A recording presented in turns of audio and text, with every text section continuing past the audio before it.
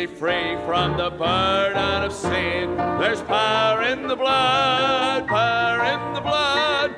Would you or evil a victory win? There's wonderful power in the blood. There is power, power, wonder-working power in the blood of the Lamb. There is power, power, wonder-working power in the precious blood of the Lamb. Would you be free from your passion and pride? There's power in the blood, power in the blood. Come for a cleansing to Calvary's tide. There's wonderful power in the blood. There is power, power, wonder-working power in the blood of the Lamb. There is power, power, wonder-working power in the precious blood of the Lamb. Let's turn around, shake hands, and fellowship one with another. Welcome our visitors.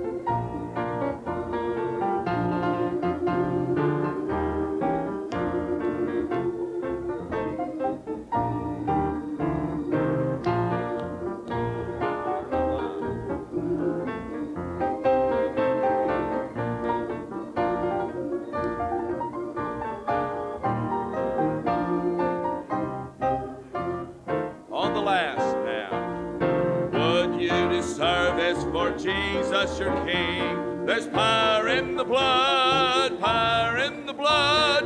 Would you live daily his praises to sing? There's wonderful power in the blood. There is power, power, wonder-working power in the blood of the Lamb. There is power, power, wonder-working power in the precious blood of the Lamb. There is power, power, wonder-working power in the blood of the Lamb. There is power, power, wonder-working power in the precious blood of the Lamb.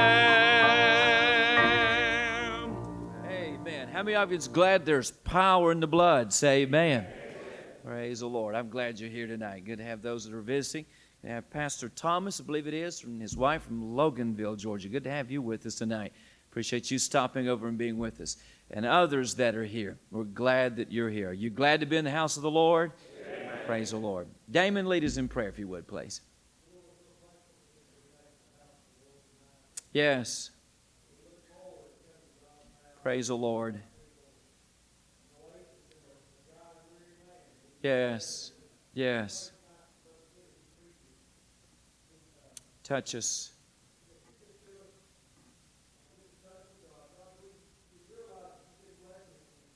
Oh, yes. Yes, Lord.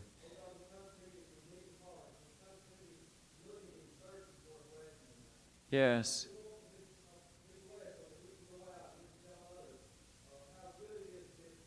Praise His name. Yes. Amen. Let's continue to sing and worship. Are you washed in the blood?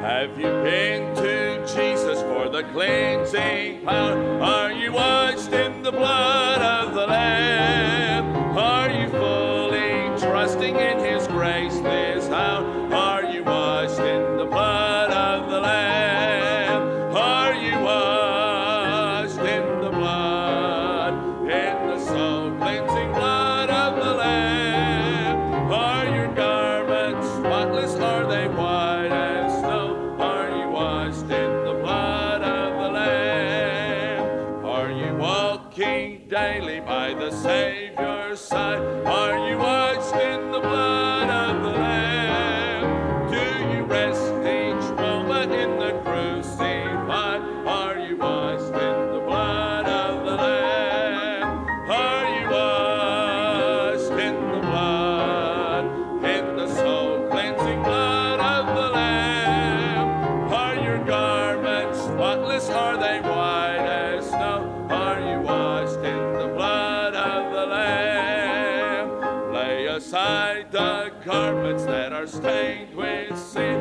and be washed in the blood of the Lamb. There's a fountain flowing for the soul unclean. Are you washed in the blood of the Lamb?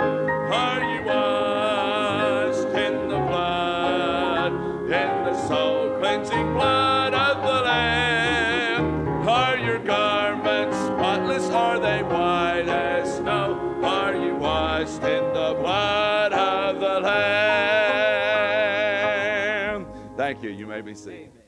Let's let our ushers come forward to receive our offering. And again, I remind you that everything you give on Wednesday night goes to support the Bible conference. And we're about 7 weeks away from that. And so let me encourage you over the next few weeks to give just a little bit extra. You've given good all through the year. But just maybe drop in a little bit extra each week now for the next several weeks. What you give on Wednesday night enables us to provide lodging for the many, many guests that come in. But we're about 7 weeks away. How many of you are excited about the things that are going on around here? Amen? All we need now is about $2.5 million. Can I get an amen right there? That's it. We get that, then everything's on the way. But we are excited about it. Just looking forward to everything the Lord is doing. Even this week, I have seen God moving here and working there. And just it's amazing how the Lord is moving and just bringing things together. But we'll be doing a lot of things now over the next couple of years as we get ready. In fact, deacons are meeting tomorrow night with a company coming out of Charlotte, North Carolina, church design and different things like that. So we'll be meeting them tomorrow night to begin the process, coming up with an ideal, determining what we need, how we need it, that kind of thing. But over the next couple of years, going to be exciting things. And we have certain goals. We'll tell you more about them. Now, one of the things we're going to be doing now, Chest of Joash has always been an important Sunday in our church every year. But we're going to be designating now because of the direction we're going, the things that we're doing. Our Fifth Sundays are going to be designated to our new building project and different things like that. So we got one coming up not this Sunday, but the next Sunday. And so we'll be encouraging everybody to double your tithe on these Fifth Sundays. And our goal is to raise about $500,000 before we ever get started. So we've got a long way to go, but we're going to get there. So I want you to start praying about it now and the Fifth Sundays and all this extra money you get. And RJ, don't let Bobby go out and spend so much. Save it and put it in the offering for the Lord and things like that. Say amen. RJ said they'd be happy if I could just get her home. Amen. But let's really start praying about these things. And again, I am excited about what the Lord is doing. Amen. And we thank the Lord for it. So remember all these things. All of you in the auditorium class that are taking food for Edith Brooks, as many of you know, her sister passed away. The funeral's tomorrow. Food needs to be taken to her sisters at 1529 Keeble Street in East Ridge tomorrow after 5 o'clock. I'll leave this note down here on the communion table so you can get that address again, 1529 Keeble Street in East Ridge, tomorrow after 5. Let's pray. Father, bless the offering now. Thank you for the purpose for which it is given. I pray you'll meet the need. We thank you for how you've blessed this year and that which the folks have given. Now, Father, as we draw near the conference, we pray, one, that you would bless it and the hand of God would be upon it, and then two, that you'd provide every need that we have. Thank you again for all you're doing. In Jesus' name, amen.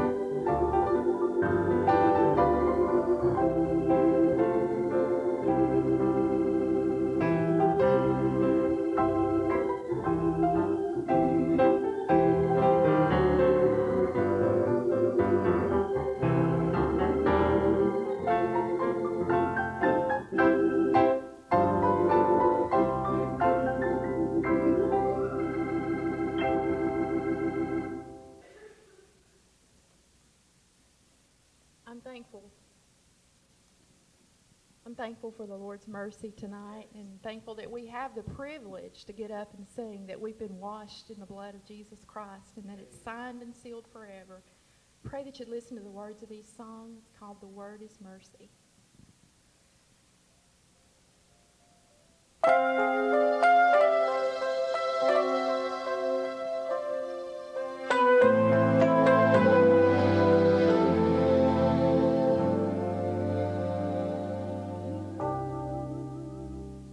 Just imagine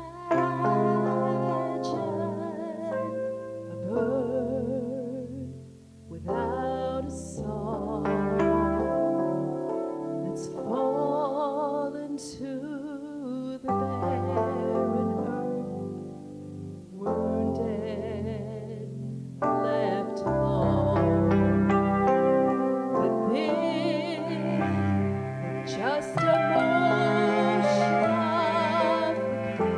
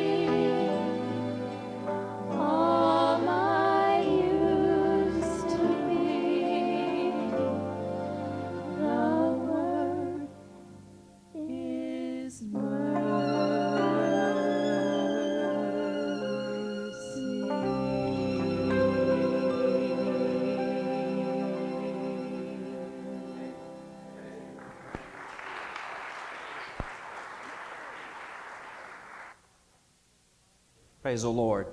Let's take our Bible and turn to Exodus 25, and we'll talk about that mercy as we continue. And tonight we conclude our study of the tabernacle.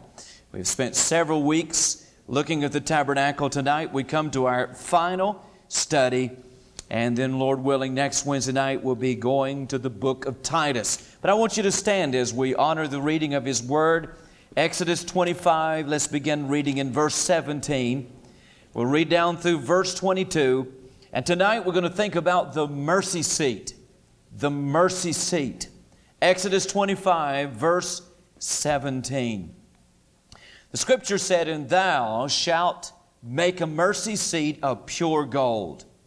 2 cubits and a half shall be the length thereof, and 1.5 cubits the breadth thereof. And thou shalt make 2 cherubim of gold, of beaten work shalt thou make them, and the 2 ends of the mercy seat. And make 1 cherub on the one end, and the other cherub on the other end.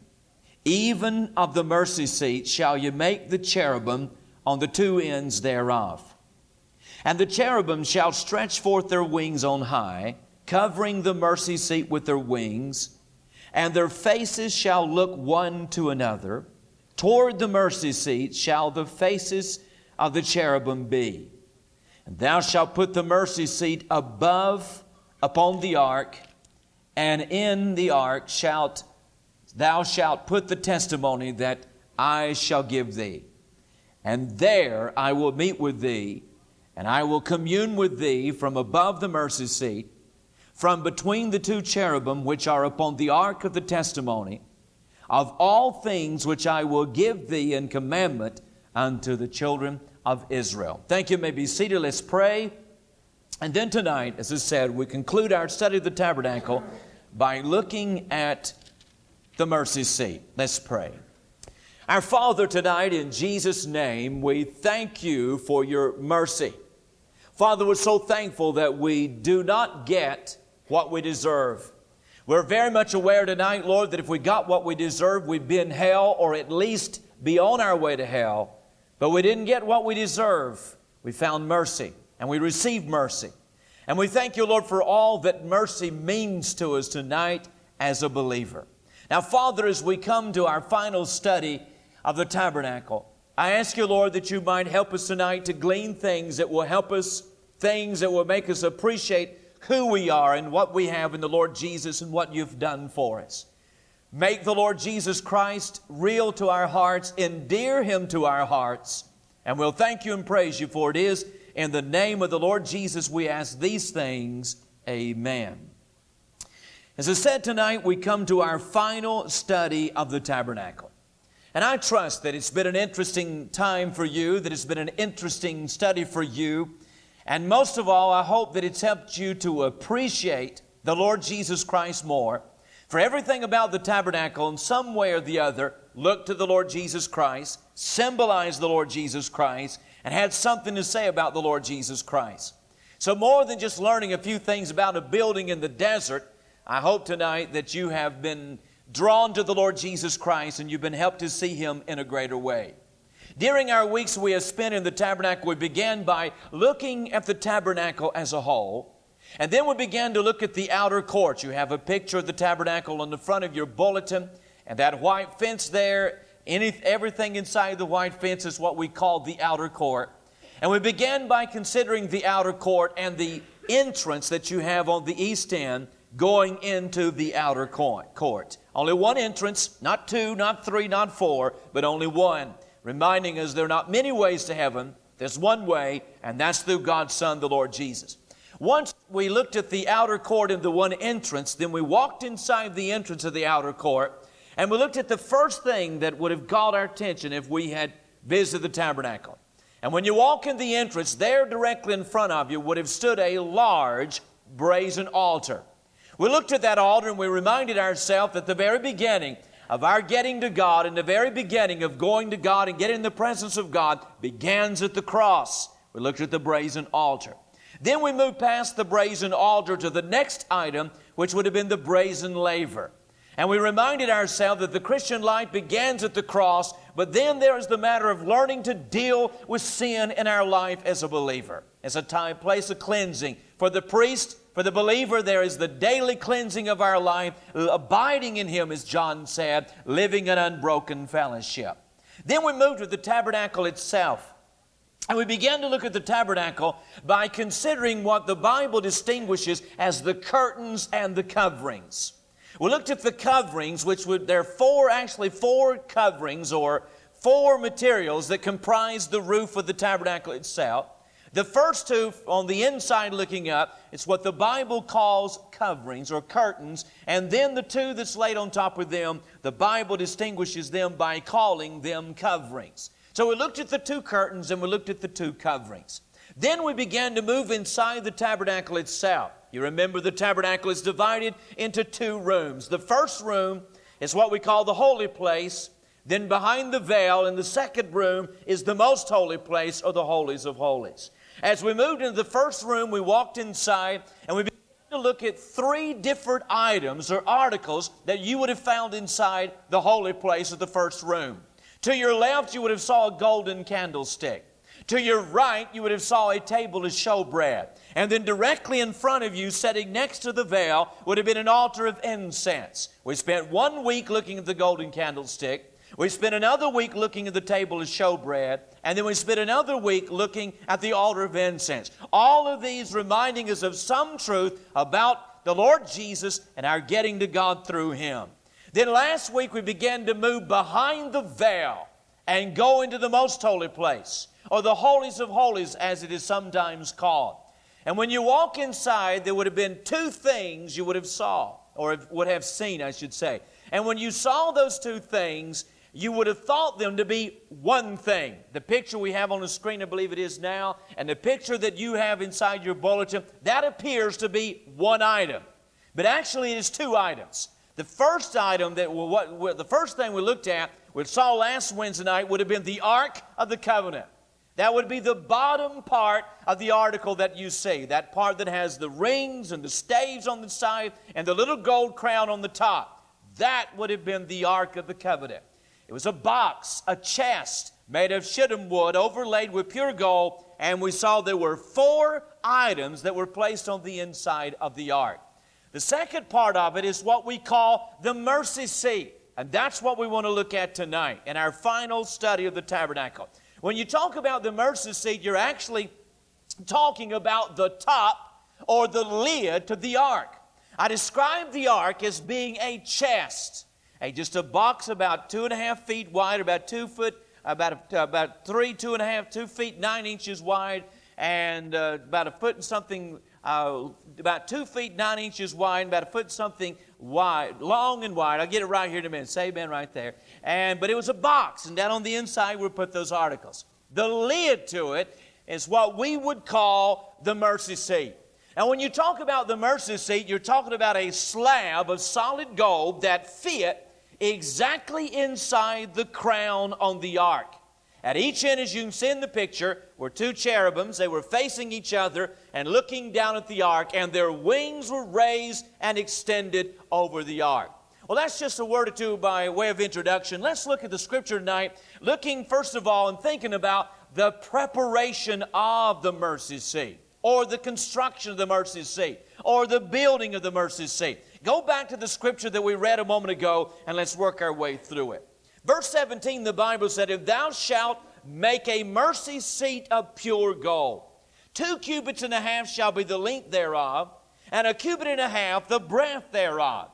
In verse 17, the first thing that we are told is that the mercy seat was made of pure gold. The candlestick was made of pure gold. A couple other items were made of pure gold. The mercy seat, this slab, was made of pure gold. Verse 17 gives us the measurements. It was 3 feet 9 inches in length and 2 feet 3 inches in width. That's what I was trying to say a while ago. The ark was the same dimensions. So we oftentimes, when we think about the Ark of the Covenant, we think about this huge thing, but it really wasn't that big. You're talking about something that was 3 feet 9 inches in length and about 2 feet 3 inches in width. So you're talking about just a very small item there, and the priest would carry that upon their shoulders. But the mercy seat, the lid, measured the same as the ark and fit right down into the crown. Verse 18, the Bible said, "And thou shalt make 2 cherubim of gold, of beaten work shalt thou make them, and the 2 ends of the mercy seat." Verse 18 tells us that on each end of the mercy seat were 2 cherubims that were made of gold. You see the phrase there, beaten work? Beaten work speaks of that which has been molded or shaped by a craftsman.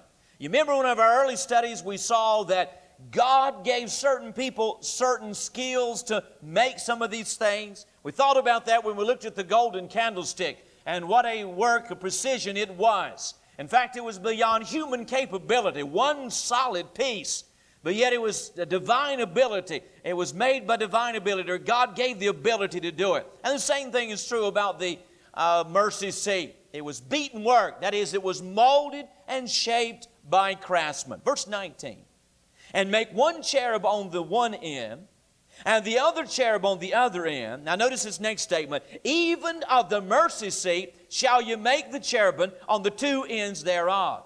Again in verse 19 we are told that a cherubim was found on each end. But the important statement in verse 19 is that these cherubims were not molded and shaped and then attached to the slab of gold that we call the mercy seat. But verse 19 tells us that the whole thing was of one piece. The cherubims and the mercy seat were of one beaten piece. You see that phrase there in verse 19? Even of the mercy seat. So when you're looking at that lid there on top of the ark, and those 2 angels there, those angels were not shaped and then attached to the gold. You took gold, and this one whole piece was shaped out of the same, or out of one solid piece there. So you don't have an attachment. You have these 2 cherubims and that slab, all of one piece of gold. Verse 20, the Bible tells us, "And the cherubim shall stretch forth their wings on high, covering the mercy seat with their wings, and their faces shall look one to another. Toward the mercy seat shall the faces of the cherubim be." Verse 20 tells us that the wings of the cherubim stretch toward each other, covering the length of the mercy seat. You see that in your picture.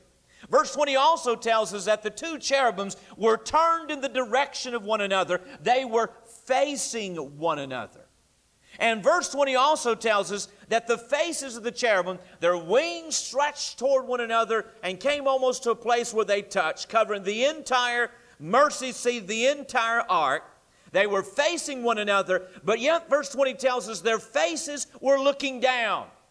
Here are these 2 cherubims, their wings stretching out, almost touching one another, facing one another, but yet looking down up on the mercy seat itself, gazing down upon the lid. Verse 21, the Bible said, "If thou shalt put the mercy seat above upon the ark, and in the ark thou shalt put the testimony that I shall give thee." Verse 21 tells us that the mercy seat was placed upon or in the ark. That is, it was simply set down in that crown. That crown become like something that kept the mercy seat from sliding off. So it sat right down in that crown, forming a lid to the ark. Verse 21 also makes mention of the items that were on the inside. We looked at that. The rod of Aaron that budded, the pot of manna, the tables of stone, and the tables of the covenant, as we looked at last week. But anyway, it formed a lid and was put up on the ark. So when you look at it, if you walked on the inside, it looked like one piece. But it was really 2 pieces. The bottom part being the ark, and the top part being the mercy seat. Verse 22 tells us, God said, "And there will I meet with thee, and I will commune with thee from above the mercy seat, from between the 2 cherubim which are upon the ark of the testimony, of all things which I will give thee in commandment unto the children of Israel." Verse 22 simply tells us that it was at the mercy seat that God met man. And it was at the mercy seat that man met God. I mentioned last week, we talked about the ark. If you'd been out there in the daytime, there would have been this huge cloud that would have covered the camp of Israel. But it would funnel its way down to that second room in the tabernacle, the most holy place, and it would channel its way down right between those cherubims. That was a cloud by day and a pillar of fire by night. It's more than just a cloud, more than a pillar of fire. It was what we call the Shekinah glory of God, the visible presence of God. There's where God met with man. God made the move toward man. There's where man met with God. God said, there I will commune with thee. That's the preparation of the ark, or the mercy seat. But the second thing, and here's what you get. Not only the preparation of the mercy seat, but the propitiation at the mercy seat. Now that's what the mercy seat is all about. Here is the significance of the mercy seat. I said last week that everything else in the tabernacle had relation to the ark and to the mercy seat. Everything out of the outer court, everything about the design of it, everything that it symbolized, all of it pointed in the direction of the ark and the mercy seat because of the significance of the mercy seat. You see, there was a mercy seat God gave Moses the commandments to make. But there was a reason for the mercy seat. He said, there I will commune with thee. There I'm going to meet thee. It was a place of propitiation. As you look at the mercy seat in both the Old and the New Testament, you find that it was a place of propitiation. For example, Romans 3 and verse 25. I put the text on the screen. You write the reference down in your bulletin. Notice and listen carefully to what Paul said. Whom God has set forth to be a propitiation through faith in His blood, to declare His righteousness for the remission of sins that are past through the forbearance of God. Now notice carefully what Paul said. Whom God has set forth to be a propitiation through faith in His blood. I underscore the word propitiation in your Bible or there on your bulletin. The word propitiation literally means mercy seat. Paul said in Romans 3:25 that God has set forth the Lord Jesus Christ to be our mercy seat through faith in His blood. To be our mercy seat, to declare His righteousness. Christ is our propitiation. He is our mercy seat. Now you look at the word propitiation. As I said, the word propitiation simply means mercy seat. And Paul said Jesus is our mercy seat. John had the same thought in mind in 1 John 4:10. 1 John 4:10. Write it down. Here, look at it on the screen. Herein is love. Not that we loved God, but that He loved us. And sent His Son, notice, to be the propitiation for our sins. You see the word propitiation there? Same as Romans 3:25. To be our mercy seat for our sins. Now what do we mean when we talk about the mercy seat? Because of what happened at the mercy seat, because of what occurred at the mercy seat, the Jews could find forgiveness and reconciliation. If what had happened at the mercy seat had not happened, there would not have been a single Jew that would have ever been forgiven or reconciled unto a holy God. And because Jesus Christ is our mercy seat, because of what Jesus has done is our mercy seat, we also find forgiveness and we also find reconciliation. And if Christ be not our propitiation, and if He be not our mercy seat, then friend, there is no forgiveness of sin. And we would have all died in our sins and went to hell. So what are you talking about? Well, to help you to understand the place and the importance of the mercy seat, let me explain to you what happened at the mercy seat. Through this course of our study of the tabernacle, I've talked about the high priest. I've talked about the Day of Atonement. I've talked about the most holy place. Again, in your picture there, you see the outer court in a tent. On the back end of it there in your picture, that tent is what we actually call the tabernacle. There's a veil there that divided that into two rooms. The first room was 15 feet wide, 15 feet high, and 30 feet long. And then there was this beautiful veil that divided it. Behind the veil, you went into a room that was 15 feet wide, 15 foot high, and 15 foot long. That was the most holy place. Now, every day, twice a day, priests went into that first room. Every morning, every evening. They went in there and took care of the candlesticks and the table of showbread and the incense. They did it every morning and they did it every afternoon. They did that every day of the year. But the second room in the most holy place, That room was only entered once a year. Not every day, but once a year. And even then, it was not entered by the priest. And you see, the people could come in the outer court, but they couldn't go into the holy place. The priest could go in the holy place. But even then, only the high priest could go in the most holy place. And only one man, the high priest, only once a year, and that was on the Day of Atonement. Now, the Day of Atonement was an annual feast for Israel. It was the Day of Atonement. It was the day that they received an atonement for their sins. It was a very solemn event, as you can imagine. And a very solemn event for the people, a very solemn event for the high priest. For the high priest, conscious of his holy task, the high priest carried out each prescribed step of his ministry in a spirit of deep precision. Everything was done precisely the way it had been commanded by God. Every little detail. Not one detail was ignored.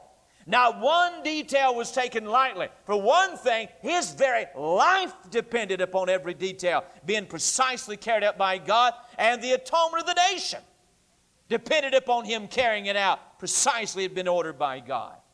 Also, I was aware of the tremendous significance of the day. On the Day of Atonement, the children of Israel, the Israelites, the tribes, would encircle the tabernacle, and there would be people as far as the eye could see circling that tabernacle. You see the picture there? You see the tents and the camps and the tribes camped around it? Well, on the Day of Atonement, on that one end where the entrance is, everybody, all the Jews would have crowded and got as close to that entrance as they could. This was the Day of Atonement. This was the day a sacrifice was going to be offered, and whether or not God would atone for their sins or forgive them of their sins. So all the Jews would have gathered there that day. Not only was it a solemn day for the high priest, but a very solemn day for the children of Israel. And I can imagine in my mind, there wasn't a lot of joking going on that day. There wasn't a lot of talking going on that day. I can see every dad standing there with his wife and little children, standing there in a holy hush. Nobody's saying a word. You could almost hear their hearts beating. This is the day that's going to determine heaven and hell for them. This is the day that's going to make the difference whether or not they are right with God. And so they stand outside that tent or that gate there waiting for several things to happen. On the inside was the priest. The first thing the high priest would do, and again the people are outside, the high priest on the inside at the altar. He would offer a bullock as a sin offering for himself and for his house. He first had to take care of his own sins before he could ever represent the nation before God. So the high priest would offer a bullock as a sin offering for himself and his house. The second thing that he would do is he'd take a censer full of burning coals from off the brazen altar. Out here, big altar is, the coals are burning there, the fire never went out. Fire had been ignited by God, strict instructions, never let the fire go out. He would take coals off of that altar and put them into a bowl. And then he would put 2 handfuls of sweet incense into a golden bowl. And with these 2 bowls, he would enter into the holies of holies. He would go behind that veil where only one man could go on once a year. And he would go on the inside behind that veil where the ark and the mercy seat was. And he would pour the incense out of that golden bowl into those burning coals. And the incense would begin to burn. And it would fill the room with smoke as it rose up toward God. And it symbolized the prayers of all the people beseeching God for the atonement of their sin. Then he would come back out of the holy place, most holy, go through the first room, the holy place, and then he would return to the brazen altar. And he would take another basin full of the bullock's blood that had just been slain. And then he would turn and go back inside the holies of holies again, the second time. This time when he walked behind that veil in that room exclusively that he had the right to go into once a year, he would take the blood from that bullock that had been slain on his behalf, and he would take that blood in a piece of hyssop, and he would sprinkle that blood 7 times upon the mercy seat between those cherubims. The number 7 was a number of completion. once he had sprinkled that blood 7 times upon that golden lid, that mercy seat, then he would exit the holies of holies, go back behind the veil, through the most holy place, and then he would go back outside again. When he came out the second time, the high priest would choose 2 goats. 2 goats of equal color, equal size, and equal value from the congregation of the children of Israel. They had to be practically identical. The 2 goats would be chosen, and then the high priest would cast lots for which one of these 2 goats was going to die.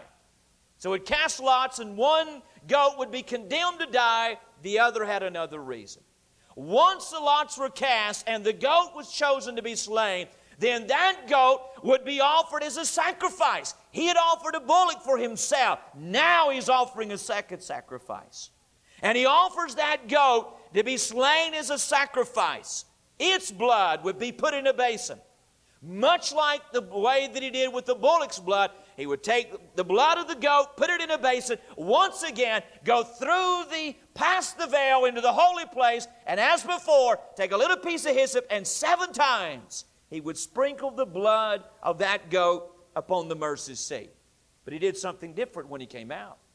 As he came out of the holy place, he would stop at the altar of incense, right there at the veil. And he would take the blood out of the blood of that goat, and he would sprinkle the blood upon the horns of the altar of incense. He went in, sprinkled the mercy seat 7 times. As he came out, he would stop at the altar of incense, and little horns on the corner, you remember our study of it, he would sprinkle them 7 times to take care of the contamination of sin by the children of Israel. And once he had sprinkled the horns of the altar of incense 7 times, then he would go back to the brazen altar. And he would mix the blood of the bullock and the blood of the goat in one basin, and then he would dip his finger in the basin of blood, and he would sprinkle the horns of the altar, of the brazen altar, the big altar outside. There's the blood of the bullock, there's the blood of the goat. He'd put them all, the blood in both in one basin, and then he would come to this corner, and he would sprinkle, put his own hands, and he would sprinkle that horn, sprinkle that horn, sprinkle that horn, and then he would sprinkle that horn. If he was living at that time, it signified God had accepted the sacrifice. This is what he would do. Outside is a huge crowd waiting. Has God accepted the sacrifice? Because you see, the high priest was a man. And a man cannot enter into the presence of God. And if he had dared walked into that holies of holies without God's prescription, he would have died on the spot. Outside, people don't know what's going on. Has God accepted the sacrifice? And when he had sprinkled that blood upon the horns of that brazen altar with his own hands, then he would walk to the gate and he would part the curtains and raise his hands to say, God has accepted the sacrifice. Our sins have been atoned for.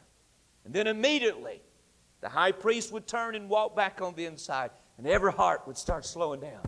The atonement sacrifice has been made. I can imagine them cheering and celebrating back on the inside. When he walked back on the inside, he went to the second goat. His hand is bloody from where he put his hand in the basin of the blood of the bullock and the goat, and he sprinkled the altar. Here's the blood on his hands, and he walks over to that second goat. The first one had died, but the second one's still living, and he'd take that bloody hand and put it up on the head of that second goat. And by putting that bloody hand upon the head of that second goat, he is saying, I am now placing all of my sins and the sins of the nation of Israel upon this goat. And then someone would take that goat and carry it way out in the wilderness somewhere, so far away that it could never find its way back. What it symbolized was one died, the innocent one died for the guilty. But in so doing, we found atonement for our sins, and God removed our sins and carried them far away, never to be remembered again. In fact, that second goat was called a scapegoat. You know what scapegoat literally means? Scapegoat, the Hebrew word, literally means entire removal. In other words, he took that goat out there and left it. And he carried their sins away, as we say, gone, gone. My sins are gone. That's what happened on the Day of Atonement. That's what the mercy seat was all about. That's where God met man. That's where man met God. And they met on the basis of the blood. Man comes to God on the basis of the blood. God deals with man on the basis of the blood. And met at the mercy seat. Now you listen to me tonight. The Lord Jesus Christ is my mercy seat. The Lord Jesus Christ is my propitiation. He was a sacrifice that died for my sins. He was the high priest that took his blood into heaven's holy of holies to make atonement for my sin. In him my sins are removed. I don't know about you, but I bless the day when the Holy Ghost lifted his hands to tell me my sins were gone. Can I get an amen right there? You ask me why I'm happy, then I'll just tell you why. It's because my sins are gone. Praise be to his name. But the mercy seat, what is the significance of the mercy seat? For one thing, to us today, for one thing, it tells us that you can't get to God apart from the blood. There is no remission without the shedding of the blood. You listen to me tonight. You listen to me carefully. There's not a one of you going to heaven because you're good. Not a one of you going to heaven because you've never drunk a drop in your life or never stole a thing in your life. I don't care how good you are, at your very best, you die in your sins and go to hell. The only way you can get to God is somebody that was not guilty had to die in your place and shed his blood. The only way you'll get to God is through the blood of Jesus Christ. And the mercy seat reminds us there's no getting to God. There is no atonement apart from the blood. There's something else. I mentioned those cherubims on both ends, and their wings come together. They are poised upon there. You remember one of our studies we looked at the cherubims? We found them on the veil, the embroidered work of the cherubims on the veil. And we saw that cherubims in the Bible they represent divine justice. You follow cherubims through the Bible, they appear to be messengers sent by God to carry out his divine justice. You remember the first time you find cherubims in the Bible? There's a law, and interpreting the Bible is called the law of first mention. If you want to find out what something means in the Bible, go the first time, take a word, you want to find out what it basically means throughout all the Bible, go the first time in the Bible you find that word, find out what it means there. It'll have that basic meaning throughout all the Bible. You want to find something in the Bible like a cherubim, go the first time in the Bible you find a cherubim, and the first time you find a cherubim, you find two cherubims barring Adam and Eve from the garden. They had been sent by God to administer divine justice. Adam and Eve had been kicked out of the garden because of sin, and the cherubims were standing there with flaming swords not to let them back in. Man could not come back in on their own. And so the cherubims were God's instruments of divine justice. And they seem to be that all through the Bible. But when you find them positioned the way they are on the ark, look at the picture in your bulletin. They're positioned that way because they are positioned as if they are poised to strike. Now remember, they've been sent by God to deliver divine justice. And their wings are outstretched over the ark, over the mercy seat, and they're poised as if they're about to strike, as if they're about to minister justice. But something keeps them from striking or administering that justice. It's the blood down there between them. It's the blood on the mercy seat. Now you listen to me. Here's one little old hillbilly. If he had what he deserved, God should have thrown me in hell, my back broke. But he didn't do it, and I'm going to tell you why. Not because I'm a Baptist preacher, not because I try to live for God, but because of the blood of Jesus Christ, God's dear Son.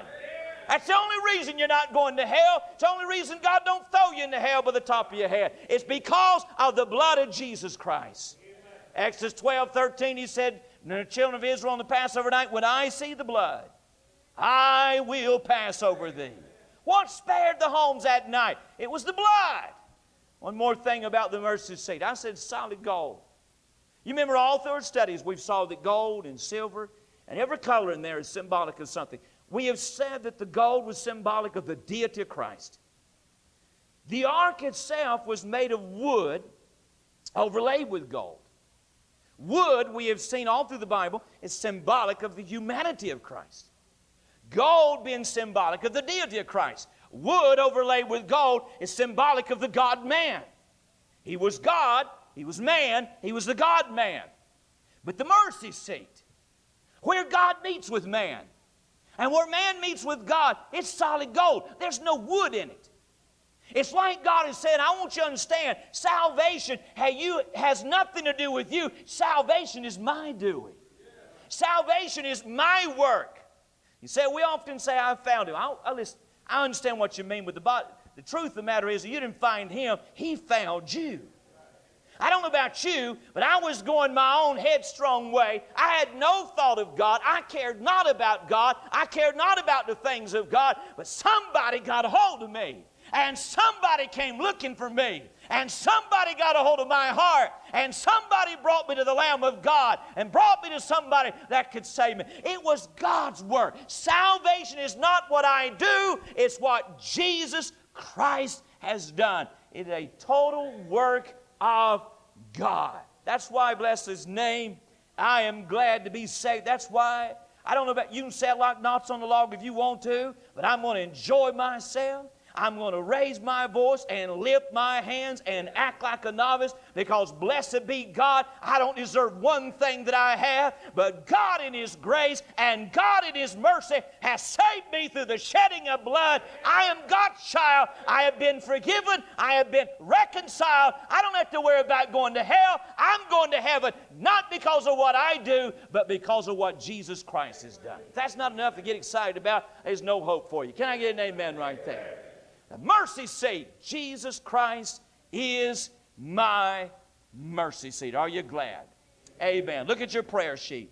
Inside your bulletin, let's remember our missionary of the week, our church of the week, and then some special ones we'll mention in just a moment. Our missionary of the week is Brother Ralph Burchell, serving in Japan with Baptist International Missions. We want to remember the Burchell family and be lifting them up in prayer. Our church of the week is Whitfield Baptist Tabernacle in Dalton, Georgia, Brother Wayne Cofield. They're having a meeting coming up. What week is it? Is it 1st of August, 2nd week in August or something? It's coming up somewhere in August. Or no, they're having a meeting all through the month. That's what it is. Having different ones. Brother Larry Brown, others are going to be there. But we want to begin lifting them up, praying that God will bless them. And then our hospital list, we got several there. And, of course, at the bottom, Edith Brooks, there's a note there about her sister that passed away. Funeral's tomorrow at 2 o'clock at Mars Hills Baptist Church. And then many of you have already heard that Mrs. Hubbard, she went home to be with the Lord this afternoon. Don't know any of the details yet. I think she'll be at Wilson and Wilson's funeral home. But we want to remember Mamie and all the family. Miss Hubbard, she'll always be special to us.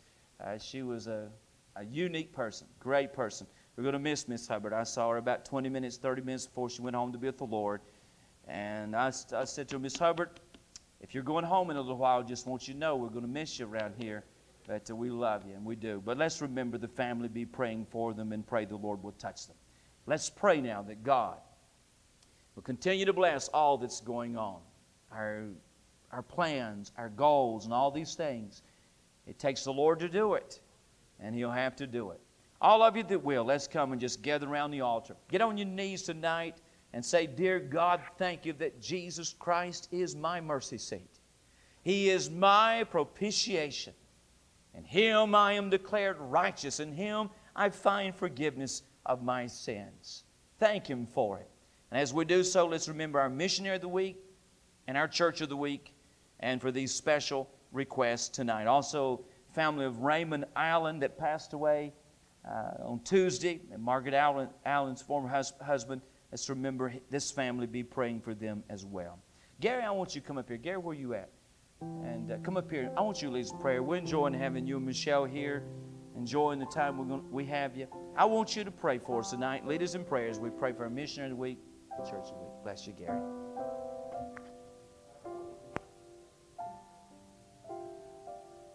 Giving this message tonight to remind us of what we have in Jesus. Thank you that He is our mercy seat, and thank you that we're saved only by the blood of Christ. And Lord, I pray if there's anybody here tonight that's without Christ, that they will come to Him as their only hope for salvation. Lord, we just thank you for the fact that you're a prayer-hearing, prayer-answering God. And Lord, that we can come to the Lord. We can come to the throne of grace and find mercy to help us in our time of need. And Lord, we do come to that throne tonight and lift up these in prayer that need our help and, Lord, need our prayers. We pray for the Burchell family, Lord, as they serve the Lord in Japan. And God, we thank you for godly missionaries that love you and, Lord, are willing to go anywhere you send them and carry this good news of the gospel to those that are lost. And we pray that you will bless this family, encourage them tonight, meet their needs, we pray. And Father, we pray, Lord, for the Whitfield Baptist Tabernacle. We thank you for this good church and pastor. We pray that you will bless it. Lord, we thank you for every church that lifts up the name of the Lord Jesus. But we pray for this church tonight. May you encourage their people. Lord, may you give them fruit for their labor. We pray that you will bring revival to their hearts. And we pray that you will bless these special meetings that they're having in the month of August. And Lord, that you will use them to stir up the people of God. And I pray tonight that you will bless these on the prayer list, all those in the hospital. Lord, I pray that your presence will be so real with them and that you will encourage them. But Lord, we're glad that you're Jehovah Rapha, the God that healeth. And we call on your name tonight to touch these ones and lift them up, Lord, out of this sick bed of affliction. And God, meet their every need. Lord, we pray tonight for Edith in the death of her sister. And we know, Lord, that this family is definitely touched and bereaved in this situation. This other dear lady that's gone home to be with the Lord today, we pray that you will bless this family as well and encourage them. God, bless them and Lord, do for them what we can't do for them. Give them the peace of God that passeth all understanding. Tonight, Lord, we want to thank you for Brother Ken and his leadership in this church. We pray that you would give him wisdom and guidance and direction, meet his every need. We pray for all the staff here and all of the people in this church, and thank you for what you're doing. Thank you, Lord, that the Holy Spirit is working in this place. Thank you for every soul that's been saved. Thank you, Lord, for the vision that you've given this church. And we pray, God, that you will move it forward for your honor and glory and meet its every need.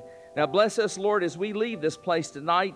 May we be more determined to serve you and love you when we see what you've done for us on the cross. And Lord, we thank you, and we ask these things in Jesus' name. Amen. You're dismissed. Shake hands and fellowship with you. Come back Sunday. Teachers, officers, be here 9:20 for prayer. Let our visitors tonight know how glad we are to have them in the service.